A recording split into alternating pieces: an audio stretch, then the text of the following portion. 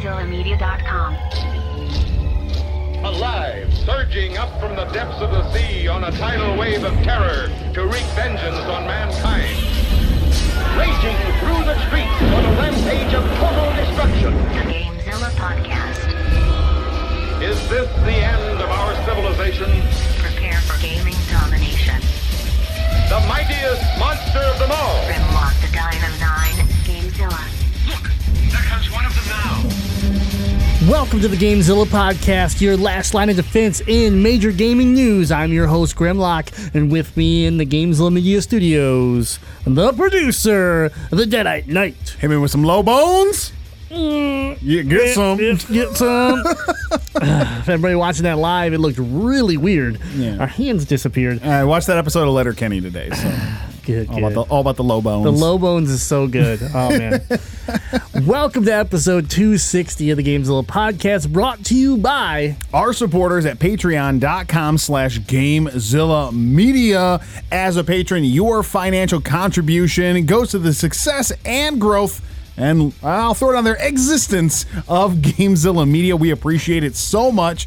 And patronage starts at just $1 a month, giving you voting access here on the GameZilla Podcast and some other cool perks. And the $5 exclusive content level can give you access to the Legend of Retro Game Shark episodes, the Dungeon of Doom if I don't just quit being a WWE fan, as well as the GameZilla Podcast pre-show, where the audio is exclusively tied to patreon.com/GameZilla Media. So go there, start your patronage today. Every dollar counts, and we appreciate it so much. So thank you. All right, well, I have to work after this show, so we're going to keep it moving. We got some news coming up, so Deadite, go ahead and cue that going, because we got some good topics. Here it is, the news. Rock and roll. I'm searching the web for the latest gaming news. Searching GameZillaMedia.com. Downloading headline. Alexander, what about this monster story of yours? Download complete. All right, topic number 1, 2, 3, and 4 all combined is that there was gaming news today, and it was good. All right, moving on. But some of it was objectively bad. That's right. You decide next week on the GameZilla Podcast. Topic number 1. Microsoft and Sony announce a partnership. A what? It's where Sony actually gets along with other people. They're like friendship, but in business, so a partnership. But Sony's natural enemy is Microsoft. And Right. Sony's other natural enemy is Nintendo. And Sony's other natural enemy is Sony. Okay, good. I was hoping you were going. Damn Sony, they're ruining Sony. I was really hoping that you were going down that road, but and you did. You didn't let me down. So yeah, Microsoft, Sony are teaming up for the future of gaming. It's all about the Xbox and PlayStation beating Amazon and Google. That's right. Google Stadia and Amazon's, I don't believe they actually have an official name for it, but the streaming platform has scared Sony into teaming up with once rival Microsoft, a.k.a. the Xbox. Tis a deadly alliance. The deadly alliance. It's like the deadliest alliance. More deadly than Shang Tsung and Quan Chi. Yep, you're right. It is. Oof. Shang Tsung and Quan Chi right now shaking in their boots. Yeah. All right. But basically, last week this went down, and the two companies are collaborating to develop the future of cloud solutions, is the way that they put it. Okay, and so they didn't necessarily sit there and talk about how they're going to take a PlayStation and Xbox and merge them together. And in fact, this was the best quote of the whole article. This article comes from The Verge, and the best part was it was a big surprise for fans of both Xbox and PlayStation. Even shocked Sony's own PlayStation team, which apparently wasn't made aware of these discussions. That sounds so Sony to not put out a memo that's like, hey, FYI, we're about to drop some big news with Microsoft. Stay tuned. And they probably found out, like, you're just like a Sony employee. You like IGN news pops up. You're like, wait, what's going on? Am I fired? Yeah, right, exactly. Oh no. But yeah, so PlayStation team didn't even know this was going down. And that brings me back to the point of it's a collaboration to develop the future in cloud solutions. So Sony has come out and said they are going to use Microsoft Azure to cloud services to build their next cloud-based whatever. And Microsoft's going to help them as far as it being a collaboration of like, who knows what it's going to be. It could just be sharing services in the background, and you still have the Microsoft and Sony battle that we're going to see here with the PS5 and the new Xbox. But it is very interesting to see Sony get scared is really what this is. This is a reaction to Google, to Amazon, to watching Google take Stadia and mix in YouTube and really make the how easy it would be to just jump to YouTube, watch a video, and go, I want to play that, and click one button and you're playing. That scares Sony. And it should scare everyone, because that is, if Google can make that work and if they can get the content, that is the threat. That is, all of a sudden, the little guys here, being Microsoft, PlayStation, and Nintendo, all of a sudden have a new enemy that they can all team up together and be like, all right, we need to make sure they don't just trample us. It's not that different from what we've seen in the automotive industry. Yeah. Where it's like Tesla came along and then all the other big car manufacturers were like, hey, maybe we should figure out how to make electric cars and team up so that guy doesn't run us out of business. Because it is, if you look at, Microsoft and Google specifically compared to Sony, they're way more advanced and way bigger companies from a technological standpoint. Real quick, just let's back it up about 20 seconds. By that guy, who are you referencing? I'm not sure. My sworn enemy, Elon Musk. Yes, I just wanted you to say his name. Anyways, continue your statement. So, it's the same thing with like some of the automotive manufacturers, and they had a lot of ground to make up, and it's the same thing. Sony has a lot of ground if they want to catch up to anywhere near what Google's going to be offering. I can't even predict what Amazon's going to do, because Amazon's a hard company for me to wrap my brain around sometimes. Right. Where Google, it just feels like they could do anything and be anything. Amazon, I'm still like, you're still just a really big online store that offers services. But they own Twitch. They do own Twitch. Yeah. So if they could take their streaming service and do something with Twitch, I almost think it's on the same level of YouTube, if not even better. You're right. So Sony has ground to make up, and you're right. This is them kind of grasping to go, if we don't make bold plays, we're going to get left behind. And this is a bold play, and it's definitely one of the, like, looking around like the lesser of the two evils. Like, it seems like it's an epic story of like these two rivals coming together for their own self-preservation. And when I say their own self-preservation, it's more like Microsoft extending a hand, like, we don't want our old rival to die. Well, and let's flip it. Okay, let's look at Microsoft. I look at it this way. You don't want Sony to go team up with Google or Amazon. Yeah. So that's the way I look at it, is that, hey, the lesser of two evils is help Sony and form an alliance, because if you didn't and they took PlayStation to Stadia, then all of a sudden we'd be looking at Microsoft going, this isn't good. This looks really bad for them. Yeah. So it's a smart move in that sense, because you're right. Like, Microsoft's already been friendly with Nintendo, this past year, really creating a lot of cool features that have already hit the Switch or are coming to the Switch, and now you're seeing them team up with Sony and really prepare for what is this next generation of streaming service gameplay. So it's going to be interesting. I think we're going to hear a lot. I think E3 is just we are learning right now just how interesting E3 is going to be this year. My big question is this going to be one of those things where it's so behind the scenes, it will never really mean anything other than maybe cross-play or something working a little better, or both companies using a similar technology? Yeah. Like you're saying, they're using Azure. That could be so deep-seated and deep-rooted underneath all of the other Sony proprietary features that's something we never think about ever again. Yeah, I mean, most people don't even know what we're talking about already, right? But being in the IT field, we deal with Azure a lot. But bottom line is, Sony does not have the infrastructure to build their own cloud service. They need somebody, and they just feel Microsoft is that company that they can use and work with that's the lesser evil than, say, Stadia or even, I should say Google or Amazon. Yeah. And so I think it's a smart move for both parties. It's a good look for them. You're right. Is this something where it's all behind the scenes, or do we quickly start to see some weird collaborations that we never thought we would see happen?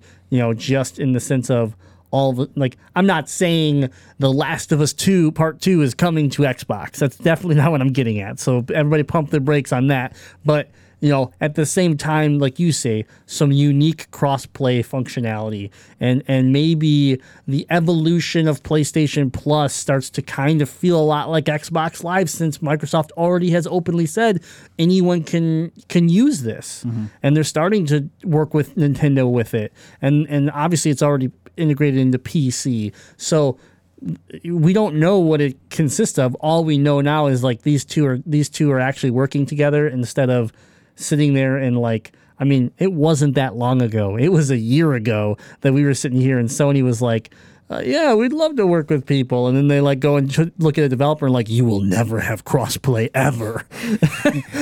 There was so much shade a year ago. It's we need to protect our players from those degenerates over there on the Microsoft platform. So it is interesting. Yeah. And coming from the chat here on our online stream here, we do have Christian saying that Sony was already talking with Amazon since 2018, but couldn't come up with anything. That is true, but so be thankful, I guess, Microsoft. But at the same time, the reason why you can't come up with anything with Amazon is that Amazon wants to own you. Amazon wants to control wants the better end of the deal always, and Sony's stubborn. So maybe that stubbornness actually worked out for Microsoft, and in the end, it'll work out for both of them. Yeah. All right. I don't know. Let us know what you think about this topic. It seems pretty cool. There's not a ton of details right now. That's why I'm not getting into specifics about cloud technology and stuff, because we don't even know what they're going to use it for. We just simply know that they've made a deal. But let us know. You just hop on over to GameZillaMedia.com. You join the Discord. You click on that button right on the homepage. Talk with gamers from around the world every day. We have that Xbox channel. We have that PlayStation channel. Jump in one of those. Let's talk about this some more there. But we're going to get into topic number 2, a more personal topic for us. We are going to talk about Detective Pikachu. We went on a little double date. And by double date, it was Deadite and me. And 2 buckets of popcorn. That's it. And our wives. 4 buckets of popcorn. But no, so yeah, we had set up plans to go see Detective Pikachu. We had heard good things about it, and obviously it's a video game based movie, so we had to go see it. We're almost required now under contract. Did you see Assassin's Creed? I did. I didn't. I did. I took the bullet for us there. But no, seriously, we went and saw this movie. It's your live action Pokemon movie that we've been excited to see. The trailers looked cool. We didn't, I don't know a ton about. I owned Detective Pikachu the game. I played a tiny bit of it, and so I really didn't know what to expect. It was a lot of fun.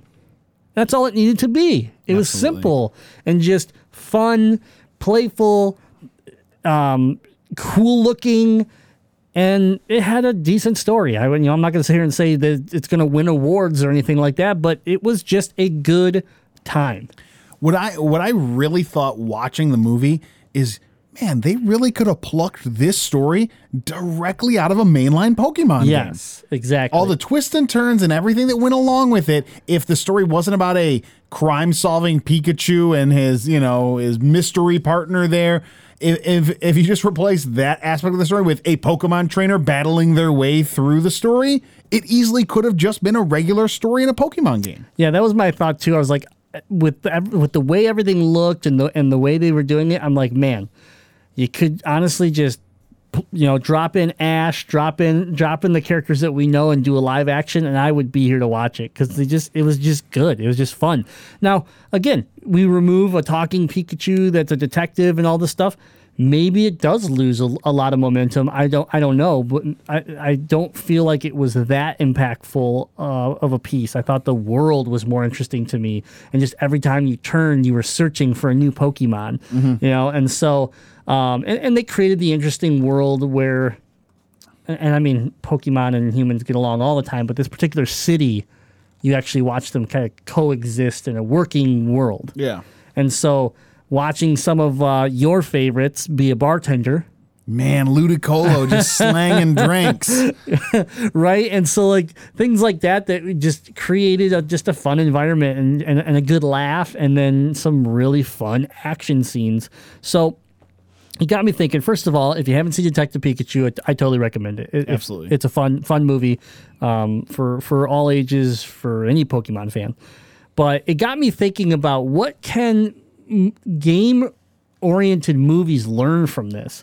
And I think when I sat back and watched this movie, it was just being itself. It wasn't trying so damn hard to be super serious or to be ultra realistic, even though it can't be. So, like, a great example, we talked about it last week, Super Mario Bros. Like, they took it to this, like, realism level where they were trying to make Yoshi look like a real dinosaur. And again, that's a bad comparison because of how old that movie is and the technology they had at that point. But still, I like this movie because it tried to be itself, and that was a huge success. And we've seen it. Wreck-It Ralph is kind of not really based off of a game, but it lives in that kind of that gray area of game/movie, and it does a really good job of just being itself in a cartoon form. But live action, we have not had a very good streak. And by a very good streak, I mean we have had no streak. I mean, this is by far my favorite video game movie that's not called Wreck-It Ralph. Yeah, exactly. That's what I mean. I would have to agree with you that this Wreck-It Ralph is really good. This is right there with it. Yeah. And, they're very different. So, I just really, really like that they didn't, I always think back to like when X-Men first came out. Yeah. Okay.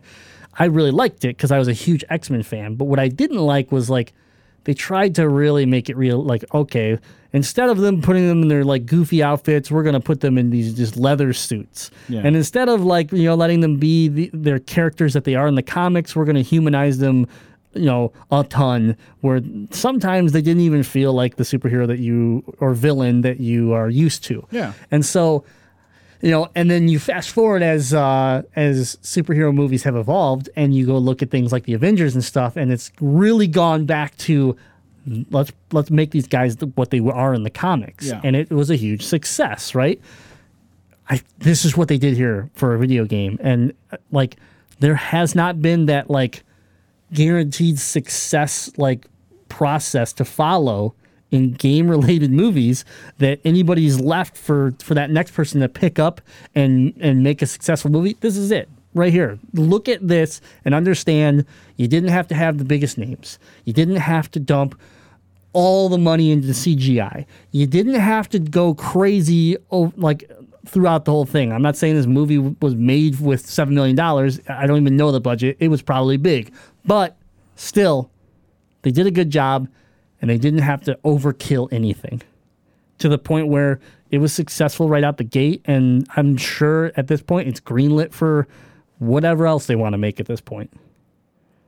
So I think anybody making a game-related movie needs to definitely add this to their research and understand why this was so successful, because it actually was itself, and it played tribute to the games, it played tribute to all that stuff. Yeah, one of the things I liked a lot about it, as someone who is a lifelong Pokemon fan, an over 20-year fan of the series, to be able to see those little nods, little things in the background, little mentions of things that were part of the games or part of the anime series, and just catch those little Easter eggs was like, wow, the people that wrote this and put this movie together really cared about the series. And is that actually the biggest reason why this was successful is you can tell the people that made it cared a great deal about the material. I have to imagine the people that made the Assassin's Creed movie didn't care at all about Assassin's Creed. Right. Or, you know, and how Doom. Do you think the people that made Doom actually cared about Doom that much? And that might be a huge difference, is the actual care of the series that was handled here. Yeah, I definitely took away from that, you know, whatever they did, it felt like everything was like legit to me. And I feel too many times we give a pass to a movie because we're like, well, it's a movie and, you know, they have creative freedom and they tweak things a little bit. And like, yeah, that's true. But I mean, we've watched Teenage Mutant Ninja Turtles, for God's sake, live action. We watched the Transformers live action movies, and those are two IPs that I care a ton about. That those movies are super depressing. So to keep it clean, they're just super depressing. something that came up during it's not during the Patreon pre-show recording. It was just while we were killing some time on our live stream on Twitch and Facebook. I was just talking with the people that were in the stream earlier tonight about different TV series. Obviously, Game of Thrones is a hot topic right now, and you know, Game of what? Game of Thrones. Never heard of it. Yeah, never heard of it. Yeah, all white. I neuralized you before the show.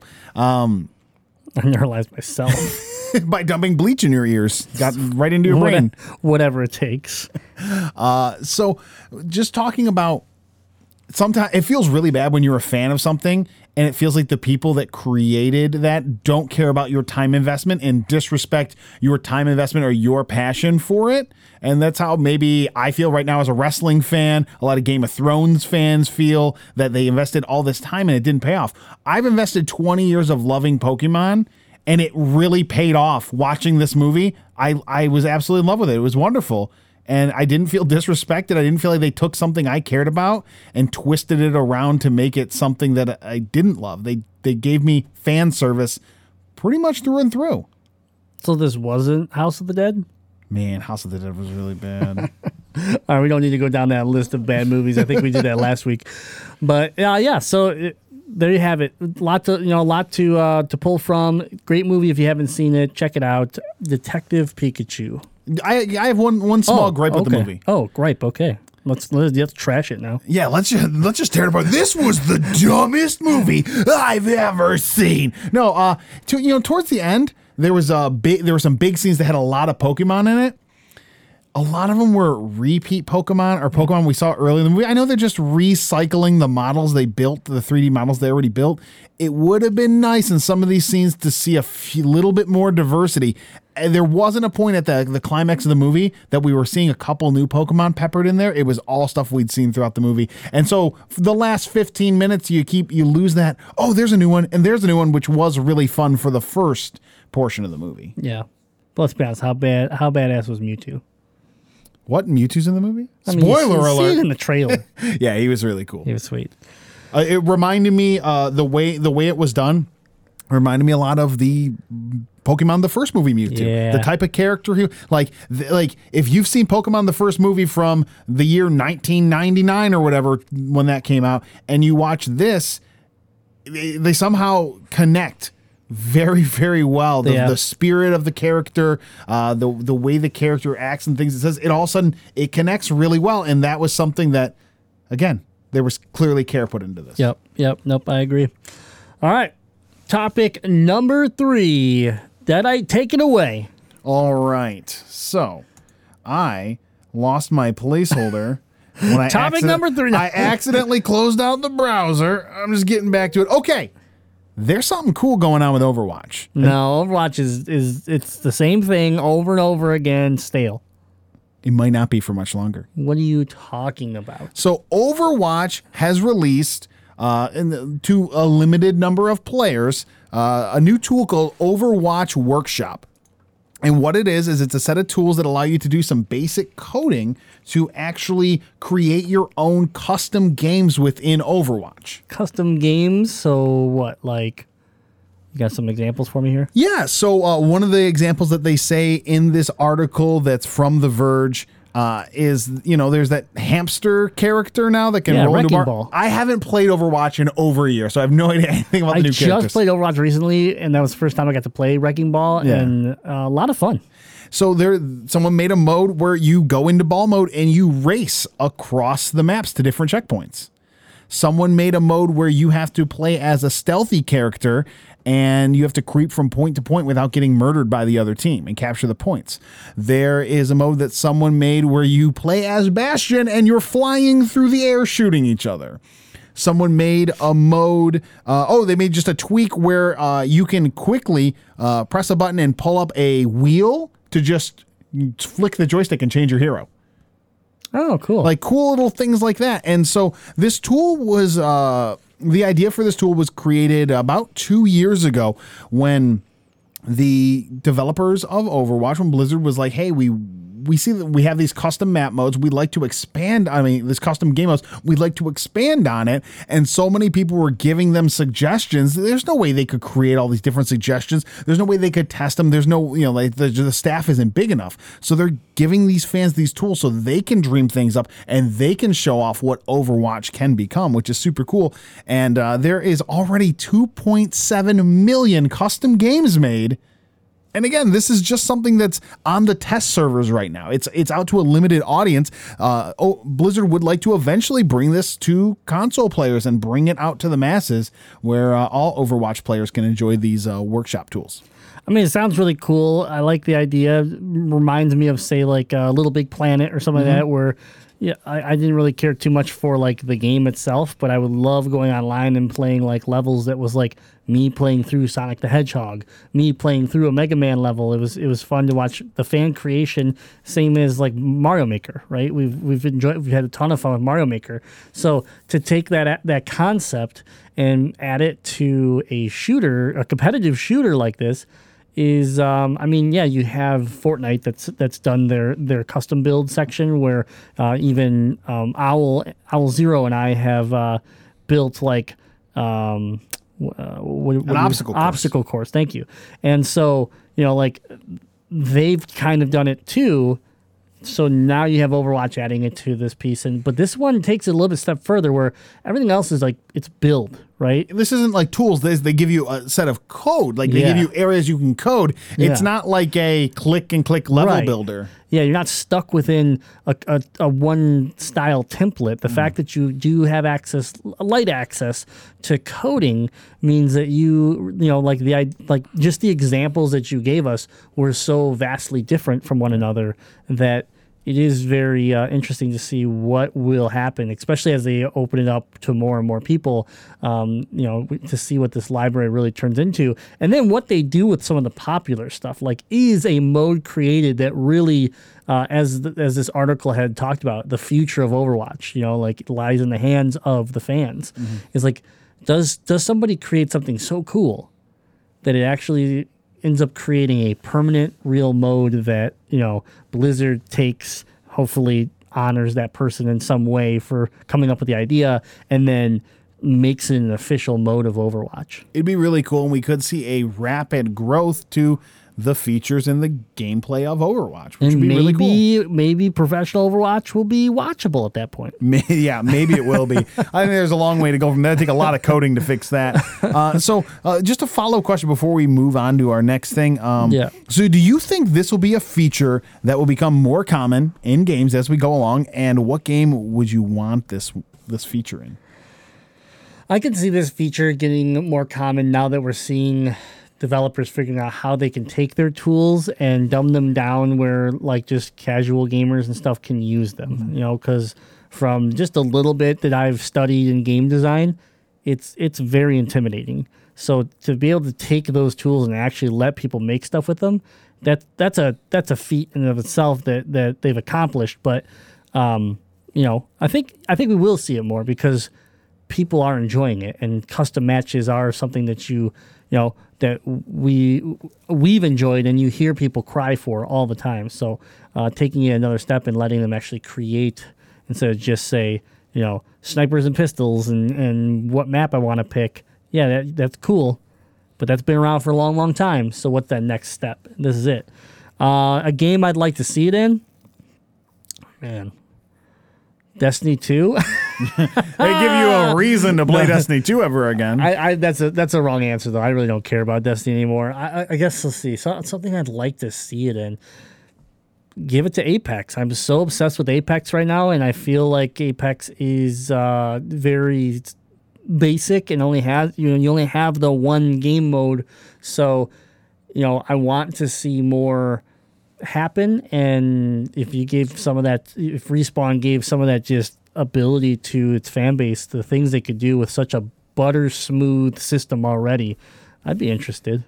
I'd like to see it in a procedurally generated game like Dead Cells. It seems like there's already so much going on in Dead Cells. What if people could go in and create their own modes or create their own levels within that game? Yeah, or like even on top of the levels, you have like right now when you play Dead Cells, there's your go-to loadout, right? Yeah. Like these are the things you want. So what happens if you would let those players actually drop in new items and stuff where you Exactly. could change those types of loadouts where you don't have the one or two winnable loadouts? Yeah, that'd be so. There's a lot of different roguelike games where you could come up with cool verse modes that people could create, and there's a lot of cool stuff you could do just with the natures of a lot of our roguelike games right now. Yeah, and we've seen it in racing games before, but I think track editors are always fun. But if you could actually give code to actually and that would be tough because especially in a racer that maybe has licensed cars and stuff, you're not going to let them mess with that. But like, think of what people could do with being able to maybe a Burnout Paradise. Yeah, what they could do with the mechanics of the vehicle and what they could do with creating a track. Yeah. So I don't know. That'd be cool. All right. Well, that's topic number 3. We're going to move into our Patreon news topic of the week.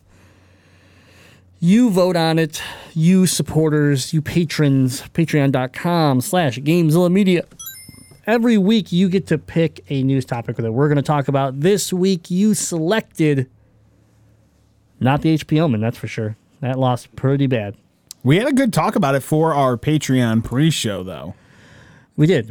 And so you can catch that on Patreon. But the winner this week is Epic Game Store. And I don't know if I really want to call them the winner, but the topic winner is the Epic Game Store and their Epic sale is currently going on. And so it's an epic something. It's an epic something. So basically, Epic came around and wanted to have one of their first big sales, their store-wide sales, that they were going to offer like at least $10 off any game over $14.99.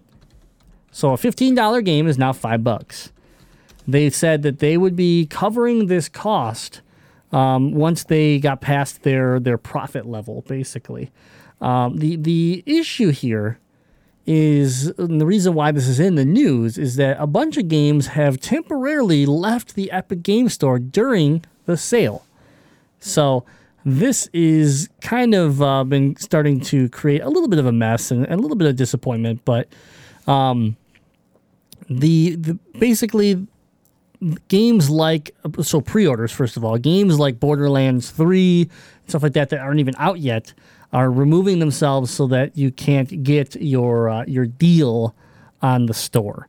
And it makes sense because they're not, like, that's the thing about this sale, that I guess Epic didn't necessarily communicate it very well with the developers, and because of it, you have a lot of people that are like, my game's not even out yet, I wasn't ready to put it on sale. Yes, I know you're going to cover part of it, but you're not going to cover your profit part, so, like, I'm still losing out on a little bit of money here. And so that's the interesting piece. The first ever mega sale is causing some pricing and availability hiccups for a few publishers. So a couple of games in the stores, small catalogs, seem to have been removed themselves from the platform rather than participate in the temporary price reductions, which, again, they're not breaking any rules. They're allowed to do this. So, fans might be upset where they're like, oh, I could have got Borderlands 3 for $40 or whatever, well, not $40, but $50 instead of $60. Well, it was their right to pull their game. They were not by any means required to be part of this. The Vampire Masquerade Bloodlines 2 was also removed, another game that people have been getting excited about on the Epic Game Store. And so because of this, people are upset. Now, on the other side of it, we're talking about $50 games right now. The other side of it, developers like the developer of Super Meat Boy Yeah. is looking at it and goes, well, my game's $4.99 right now. And so, again, the issue is that, yes, Epic Games is going to cover that percentage, and I'm looking for it right now. I didn't have it bullet pointed what that cut is. I thought it was. I'll look and see if I can find it. Yeah, I thought it was in here somewhere. But basically, they're arguing like that it's devaluing their game, and so a $15 game all of a sudden becomes $5, and it creates a lot of problems. And they used the developer of Super Meat Boy was quoted on here talking about the disappointment that is this. To me, it sounds weird because so many developers are coming out and kind of they're not bashing everything that Epic Games is doing, but they're clearly not. They weren't ready for this, and that's the part that like kind of shocks me is that it doesn't seem like this was communicated very well to the developers of the Epic Game Store. And that's where it all kind of just has a bad taste right now. And this isn't great because you got a lot of people that are hating on the Epic Game Store already. It's that new up-and-comer that's putting a lot of pressure on Steam, pissing people off because they're pulling exclusive games to them. And so this isn't necessarily the best thing for them to happen. I don't think it's going to really cause any long-term issues, but overall, it's just a little hiccup that they've had. I have a little bit of information about that. Feed us the info. I'm gathering that this person, this guy, Mike Beitel. Yeah, Beitel, Mike, yeah. Director and writer of the John Wick Hex game. Yeah, looks good. That's currently up for pre-order. Looks cool. He is saying, look at this as Epic covering your portion of the bar tab. They're still getting paid in full.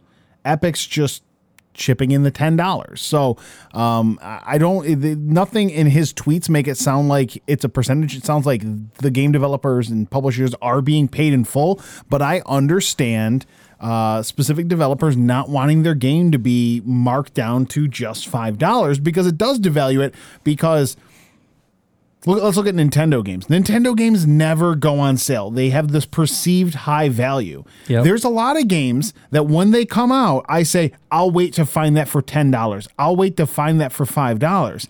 And if the guys who developed Super Meat Boy never have intentions of selling their game below $12.99 or whatever, is maybe the cheapest I've seen Meat Boy go, or $9.99. If they don't ever want it to drop below that price for perceived value, it does hurt their brand.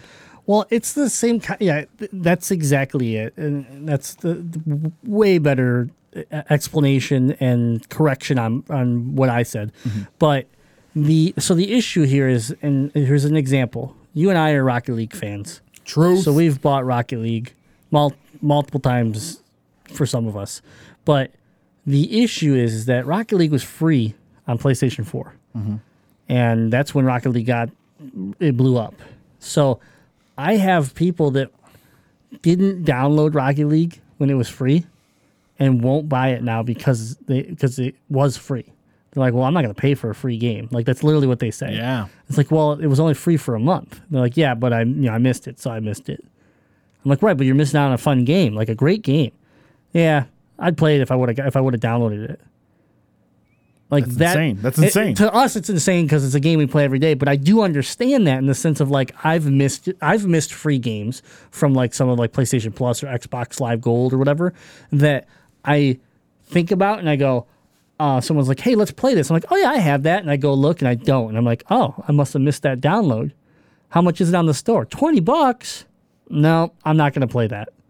That is like the guy that buys every video game. Like that was my reaction to it. I was like, nah, let's play something else. Part of this happened between you and I. At least twice we've had that happen where one of us has missed a game that we thought we had. Yeah. But that's part of the difference. You thought you owned that. Yeah. So thinking you own something and then finding out you don't and seeing it's $20, you go, well, I'm not going to buy that right now because it's not like you were.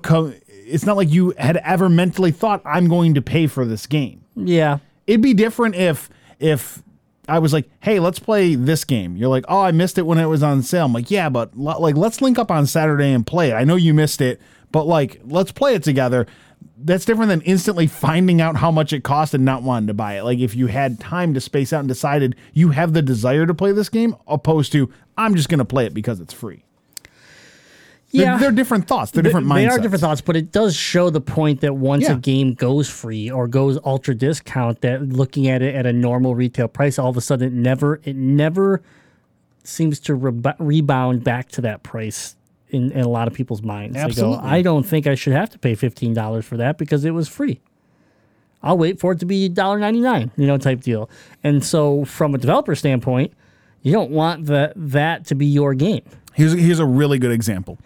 Skyforce. We love the Skyforce games. Some of our favorite games to play on Switch, PlayStation. You played a ton on Vita. Vita? You're a Vita guy. Don't even deny your love for the Vita. What are they, like $15? Something like that? $10. They're like $10. Yeah. Launch on Switch. Love the games. And I go, I know they're going to go on sale. Like, I know they're not going to sit at the $10 price point. And as soon as I saw one of them, Anniversary, as soon as I saw that go on sale for like $6, I was like, well, Reloaded will eventually do the same thing. I'll wait. And it makes sense the developer doesn't want to create that sense of things. It's the same idea that every week when we're sitting at lunch and you're going through the deals on the Switch, right? Yeah. And you're like, this game's 19 cents. And we look at it and we go, why are they giving this game away? Like, why are they selling this for 19 cents? Timbermanverse. When you look at like the effort that was put into the game, and again, me sitting back and understanding to an extent of what type of work was put into this game, and they're selling for 19 cents, and I'm like, how much does this game normally cost? And you're like, $7.99, and I'm like, what? You're like, yeah, it's like 85% off. Or what was the one game that I bought Dynamite Fishing like a month ago. Yeah. It was a $9.99 game marked down to 9 cents. So with tax was a dime. Good Lord, was that not worth 9 cents, let alone $10. It was ridiculous. Yeah, absolutely. But I mean, it's that same idea that you don't want to devalue, and those are the type of games that you worry also devalue games around it, right? Is that the indie scene is very popular. It's very popular on the Switch right now. You get these games that they throw on 90% discounts and stuff like that. So then all of a sudden you go look at another indie game that's $15 and you go, whoa, why is this one not on sale? It starts like, you don't want this product over here to just be discounted all the time or way too aggressive. And because of it, not only does it hurt the product we're talking about, but it also can hurt products around it. Mm-hmm. And I wonder also if that's why it's like, Borderlands has nothing to worry about, but why some of these games just literally said coming soon. Like they removed their game and said coming soon instead of even giving you the option. Yeah. Now, mind you, anybody that bought the game before it was pulled, the discount will get honored. You're not going to get it canceled or anything. So if you were lucky enough to pre-order Borderlands 3 or whatever when the sale first hit, you're going to get it for that $50. So, which is what they said. But I don't know, it's interesting. It goes back to us talking about value, time, and platform where you're going to put your game and why you think it's where you're going to have success. And Epic Games is experiencing a little bit of fluctuation in that developer sense of like, we don't necessarily like your broad, wide open sale. I keep thinking about Stardew Valley. Man, Stardew Valley on the Switch, I don't know has that ever been on sale since it launched on Switch. It's always $15 because I'm always keeping an eye out to see if it'll go on sale. But if you think about if you're Stardew Valley, if you're Super Meat Boy, if you're some of these top tier independent video games, you're getting a hell of a game for $10 or $15, right. $20. You're getting and so if you're that developer and you believe in your game that much, and if your game has gained notoriety, you don't need to put it on sale in a lot of regards. If you look at the top Switch games, the download only, Stardew Valley is always really high up there. It's never been on sale. It's not readily advertised. It's just a quality independent title. And I think sometimes as a gaming fan in 2019, we lose sight of that. I feel like we're so spoiled with really good games for $10 to $20, where if you jump back pre Xbox Arcade, just online only, downloadable games, any new game you wanted was $60. It's crazy to think the quality of games that we're getting. So I know I would just hope that we can respect the developers that are already giving us a great game at a great price and not necessarily think that they're being greedy or think anything ill of them for them believing in the product and believing in their price point. Yeah, just remember that when you're buying games, especially in the indie scene, that who you're supporting and what that money is going to do for that small group. Usually, when we're talking indies here, we're talking a very small team of people that have created something special for you, like Ori and the Blind Forest, Cuphead, Super Meat Boy. I mean, the list goes on and on and on. But those are just a couple that come right to the top of my head, where it's like, wow, that if it was $60, I'd probably complain, but it totally could be $60 half the time. You could sit there and be like, yeah, that's a $40 game. Absolutely. When you're done playing it, you're like, wow, I just played through Celeste, which was free on the Xbox Live Gold after it won Indie Game of the Year and was up for Game of the Year. You got it for free, and you're sitting back and you're like, wow, that was an amazing adventure. Yeah. So I don't know. We'll see how it all pans out with the sale and what Epic does to adjust with their next sale down the road to better support the developers on their platform. But that is the Patreon news topic, and that is our attack on the news. For these topics and much more, you want to visit GameZillaMedia.com, where you can watch the YouTube videos, you can read the blogs, and you can keep learning about video games in the Discord. Do it all, GameZillaMedia.com. Let's get into the Zilla update. Yeah. Zilla update. Zilla update. Okay. What do I have? Are you ready? Am I ready? For the Zilla update? What are you going to talk about this week? Because I actually don't know what my Zilla update is yet. So yeah, let me talk about mine. Let me lead off the Zilla update. We just got into this conversation about supporting independent developers, respecting independent developers, believing in independent developers. It was part of the conversation around this sale in the Epic Games Store. Well, I did take advantage of a sale on the Nintendo eShop this week, and I bought a game that I'd been wanting to buy, but I'll be honest, the sale price made it okay, now is absolutely the time I need to buy it. I supported a Michigan-based studio that we interviewed on GameZilla Alpha back when we had our second show, and we did a lot of interviews. I downloaded Coffee Crisis on the Nintendo Switch, made by MegaCat Studios. If you want to learn more about MegaCat, get back in the GameZilla Alpha archives and listen to that interview. They're a super cool developer. They make retro-style games that they actually put on cartridges you can play in your retro system. Super cool. Yep. Well, Coffee Crisis is a beat-em-up. And, it's Streets of Rage. Yeah. Style. Golden Axe, like old school 16-style beat-em-up. And the story is you're some baristas. There's a weird wizard. There's aliens that you're fighting, and you have to save the world with being a barista and beating people's asses with bags of coffee beans. Yeah. Just like real life. Soon as I fire this game up, I'm instantly like, this is the best video game music I've literally ever heard in my entire life. Yep. The music, and I mean this in the best way, the most complimentary way possible.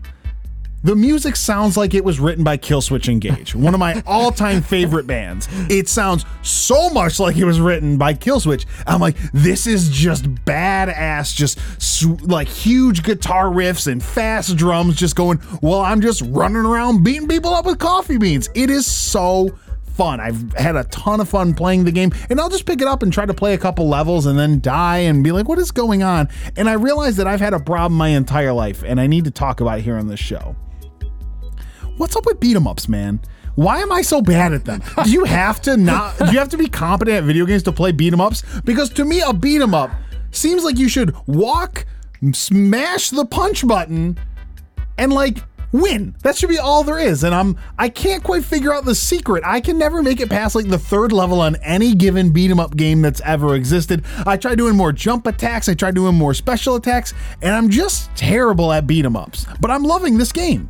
Yeah, I think it comes down to we play these types of games just like Mad Men. You know, we just go at it and we smash buttons and we're just like kill everything.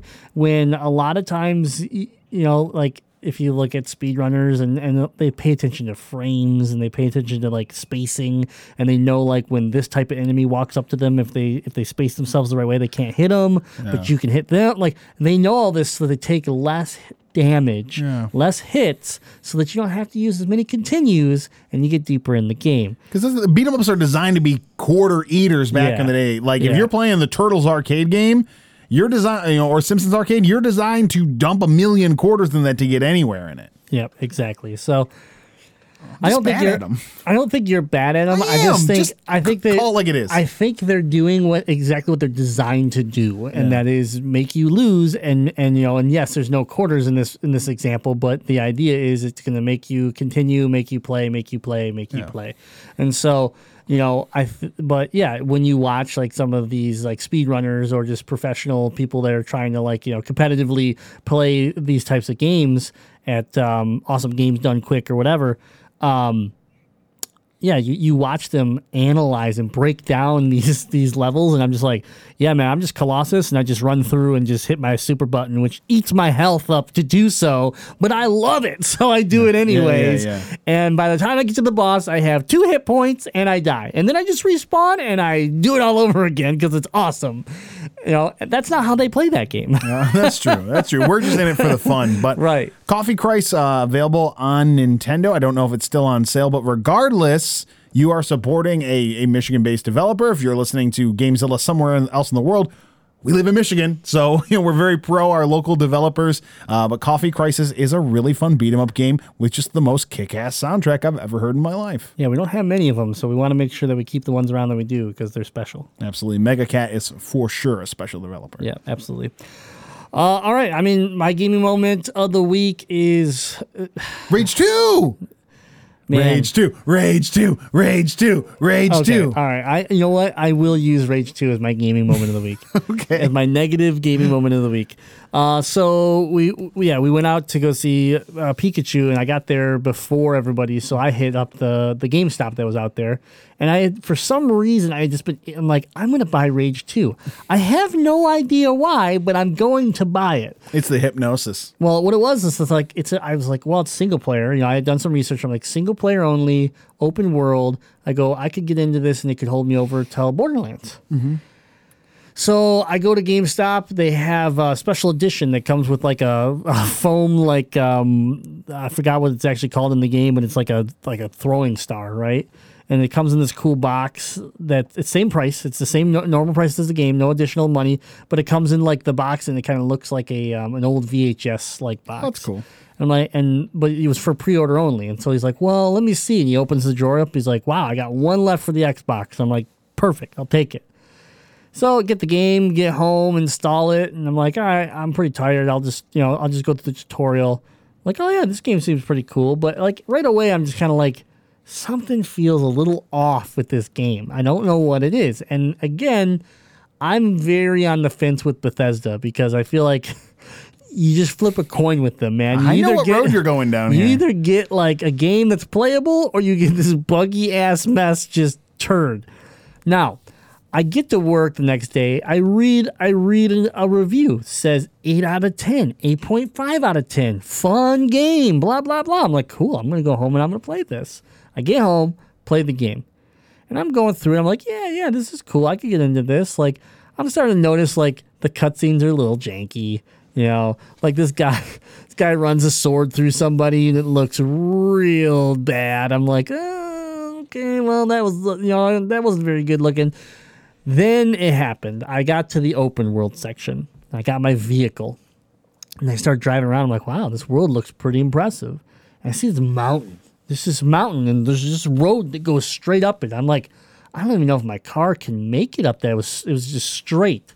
So you have boost. So I boost my way up to the top of the mountain. Just enough boost I get up there. There's a city up there. No one in the city. Huh. Cool. All right. I get out. I walk around. I find a door. Hit the button. It opens up and lets me drive through the city and go down the other side of the mountain, which takes me to the whole other section of the world. Nice. Like, sweet. That's when it all goes wrong, Deadite. It all goes wrong, man.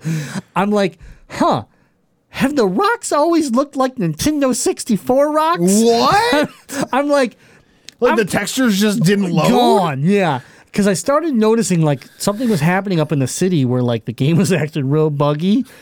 And so I get down the other side of the mountain, and there used to be a freeway, like a broken down freeway above me. It just turned into a black blob of just like polygon blackness, and I'm like, huh, that's weird. But then you'd like look over to the right, and it'd be like it'd be perfect, super detailed rock. So I get to this point where like my check mark is where I'm supposed to go to continue this mission, and I'm like, oh, I just have to jump on this platform right here, right? And it looked like a ramp that I could drive my car on. So I ramp up, and I just fall through it. And I'm back on the ground again. I'm like, oh, that's weird. Just, okay, whatever. I get out of my car.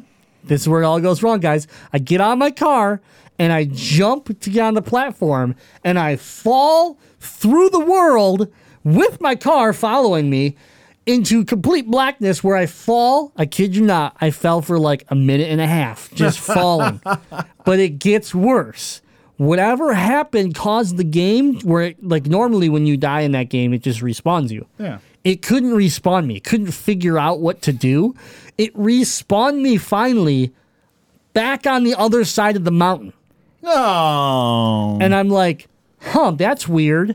Okay, that's really annoying, but I'm going to go back up the mountain and at least save there. I get back up to the mountain. It's full of bad guys. I mean, hundreds of them. I'm like, wait.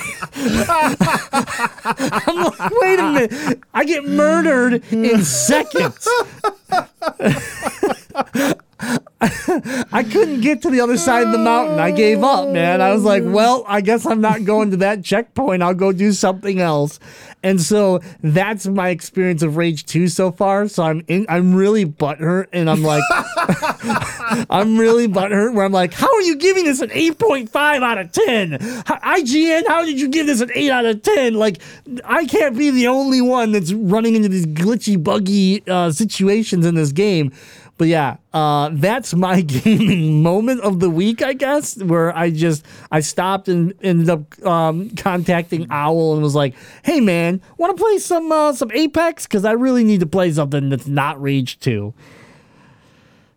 So I'm hoping I get like a patch here soon and that cleans it up. But other than that, the game's been fun. You know, the weapons are wild. It reminds me of like a goofy Borderlands open world style shooter, but I'm like super paranoid every time I go to do something that I'm going to glitch and then like revert like half hour, 45 minutes backwards. I can't accept that too many more times happening to me before I give up on the game completely. I think I'd accept that one more time. I think maybe one more if time. If it happens to me one more time, I think the game probably just goes on the shelf or goes up on eBay, one or the other. Yeah, because you could probably still get half your money back on that. Exactly. So. All right. Well, we got any emails? We sure do, Z. The FBI has just sent a letter to GameZilla. informing them that they have discovered new emails. Downloading emails from GameZillaMedia.com. Download complete. All right, you write them. We read them. It's time for emails here on the GameZilla podcast. If you want your emails read, go ahead and send them in info@GameZillaMedia.com. Is it weird that I still want you to say, we read them here on Bit by 8-Bit? Bit by 8-Bit. Let's bring it back, man. Bit by 8-Bit. We're going to rebrand the show again. Good. I think we're due. We're overdue. We're due to regret whatever we called our show and decide we should rename it. My wife said if I ever rename the company again, that like she'll disown me. She's like, this is it. This is the last time. This is all you get. If you ever do it again, I will never come back.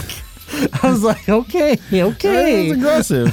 But I'm serious. She actually said that. I believe it. She's a lady of her word, so we don't want to do that. So it's time for emails. So again, if you have a gaming related question you want answered by Grim and myself, again, info@GameZillaMedia.com is your shot at having your email read. And this week's email is from our good friend Button Masher Caleb. Oh, can we not read it? Wait, I got something for him. A little quiet fart. Little tootie. All right.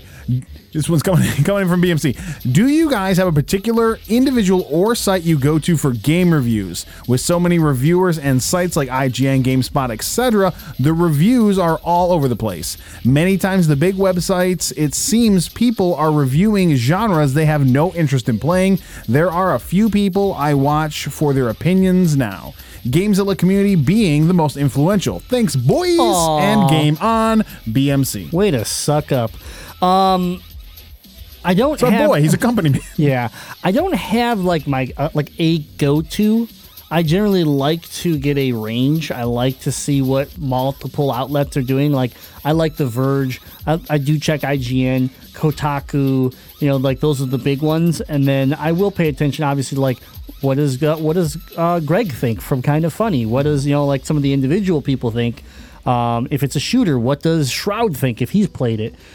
Stuff like that. So and then I like to take those and kind of combine them. But in the end, most of the time when I'm going to have an opinion on something, say like Rage 2, I like to have my hands on, and then I compare it, right? I go and I get mad at IGN because I'm like, this game is a 5 out of 10 at best right now. With the bugs and the issues with it, there's no way you should be giving this an 8 out of 10 like that. And so that's, I guess, where I get my gauge from is I like to see, yes, what the other outlets are doing, then try to get my own personal opinion on it and blend it together. I think when it comes to big sources, I do kind of like GameSpot. I feel like I feel like their reviews are a little bit less brown nosy than IGN's. Sometimes it just seems like IGN is just trying not to bite the hand that feeds them. And I get that they did give Rage 2 an 8 out of 10, and that was clearly them, servicing Bethesda. Yeah, I get the position that they're in, but sometimes it makes it hard for me to respect their opinions on things. When it comes to individuals outside my friend group, because I really don't care to just read reviews. I hate Metacritic because I think the mind of the masses is full of idiots. This is like Rotten Tomato. Yeah, I just don't like fan review sites. I'm not into it. I'm with you. I like hearing the voices of our community because these are my friends. These are the people I play game with. So if you're in our Discord and you're saying something's total trash, that probably means I'm playing it with you because I gravitate towards trash. Yeah, like Jurassic World Evolution. Don't talk about my baby like that. That's crossing the line. But I care about the opinions of my friends because if I'm talking to a friend, they know what kind of games I like already. So if I am talking one of our good friends, EA Spuds, aka Sashin, if I'm like, hey man, is Monster Hunter World good? Guess what he's going to tell me? It's an amazing game. It still might not be right for you. And he'll cut it straight with me. He'll tell me what's great about it, but then also let me know it would be a good Monster Hunter game for you to try, but I still don't think Monster Hunter is right for you because he knows the type of games I like to play. So I really like getting opinions from friends. And if I had to pick just one person out there on the internet that I enjoy their reviews, over a year ago when I was on full WWE 2K 18 rage or whatever it was on the Switch, that awful WWE port on the Switch that I've purged from my mind. I found a YouTuber that I would say many people on this show would have at least heard of, RGT85. Dude was pissed about this game, and I subscribed to his channel, and I started watching his other. Shared in his pain. Yeah, I was like, this dude is mad. He was trying to start a movement to recall the game and get a refund, and I was like, I support this guy, and I enjoy his opinions on games and game hardware, and he seems like he shoots pretty straight, and I appreciate that. Yeah, no, I mean that's it, and I do like your idea of, obviously we have the community, we have the Discord. There's always stuff going on. People talk about up and coming games, like Bloodstained, something that we were not very excited for, and then all of a sudden it kind of like surprised us, and you had the community kind of hype it up, and because of that, I fed into it, and it was like, ooh, I better get this pre-ordered. That pre-order happened because of the community. So, did you pre-order the physical from Best Buy? Yeah. Yeah. So and so that happens too, and I mean sometimes we get burned on it, and sometimes it's a great thing. I'd say the letdown of the community was Anthem. Yeah. Anthem has just been a mess, and BioWare hasn't been able to figure out how they're gonna right the ship, or if they can right the ship. But at the same time, we'll turn around and we'll have someone that's playing a ton of indie games, and they'll play games that we've never heard of before, and they'll talk about it, and you'll go, "Wow, I really want to try that." Bax Sci-Fi AJ right now. He's just on this kick of all these just kind of weird off their games, but when he explains them to you, you're kind of like, man, I might want to give this one a try. And that's not even my style of game, but that's the cool stuff that happens when you're part of a community. So for sure, I do appreciate everybody's input on that. I appreciate you. That's what I appreciate about you. All right, anything else? That's our emails for the week. So BMC, again, thanks for emailing that question in. It was a good one this week. And if you want your emails read here on the show, like BMC, info@GameZillaMedia.com. And, we'll do our best to answer it. Well, this has been episode 260 of the GameZilla podcast. We want to thank our patrons one last time. If you want to become a patron, you want to help this show and this network grow and get some perks along with it, then head on over to patreon.com/GameZillaMedia.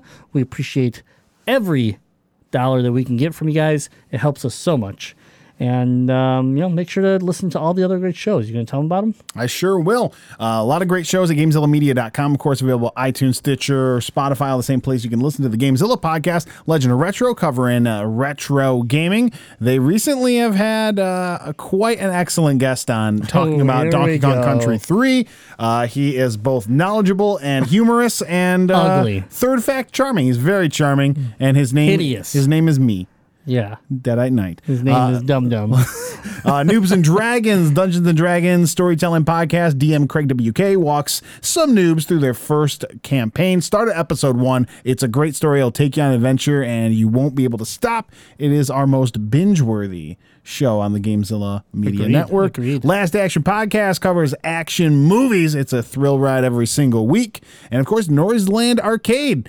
They're currently covering Season 2 of The Simpsons.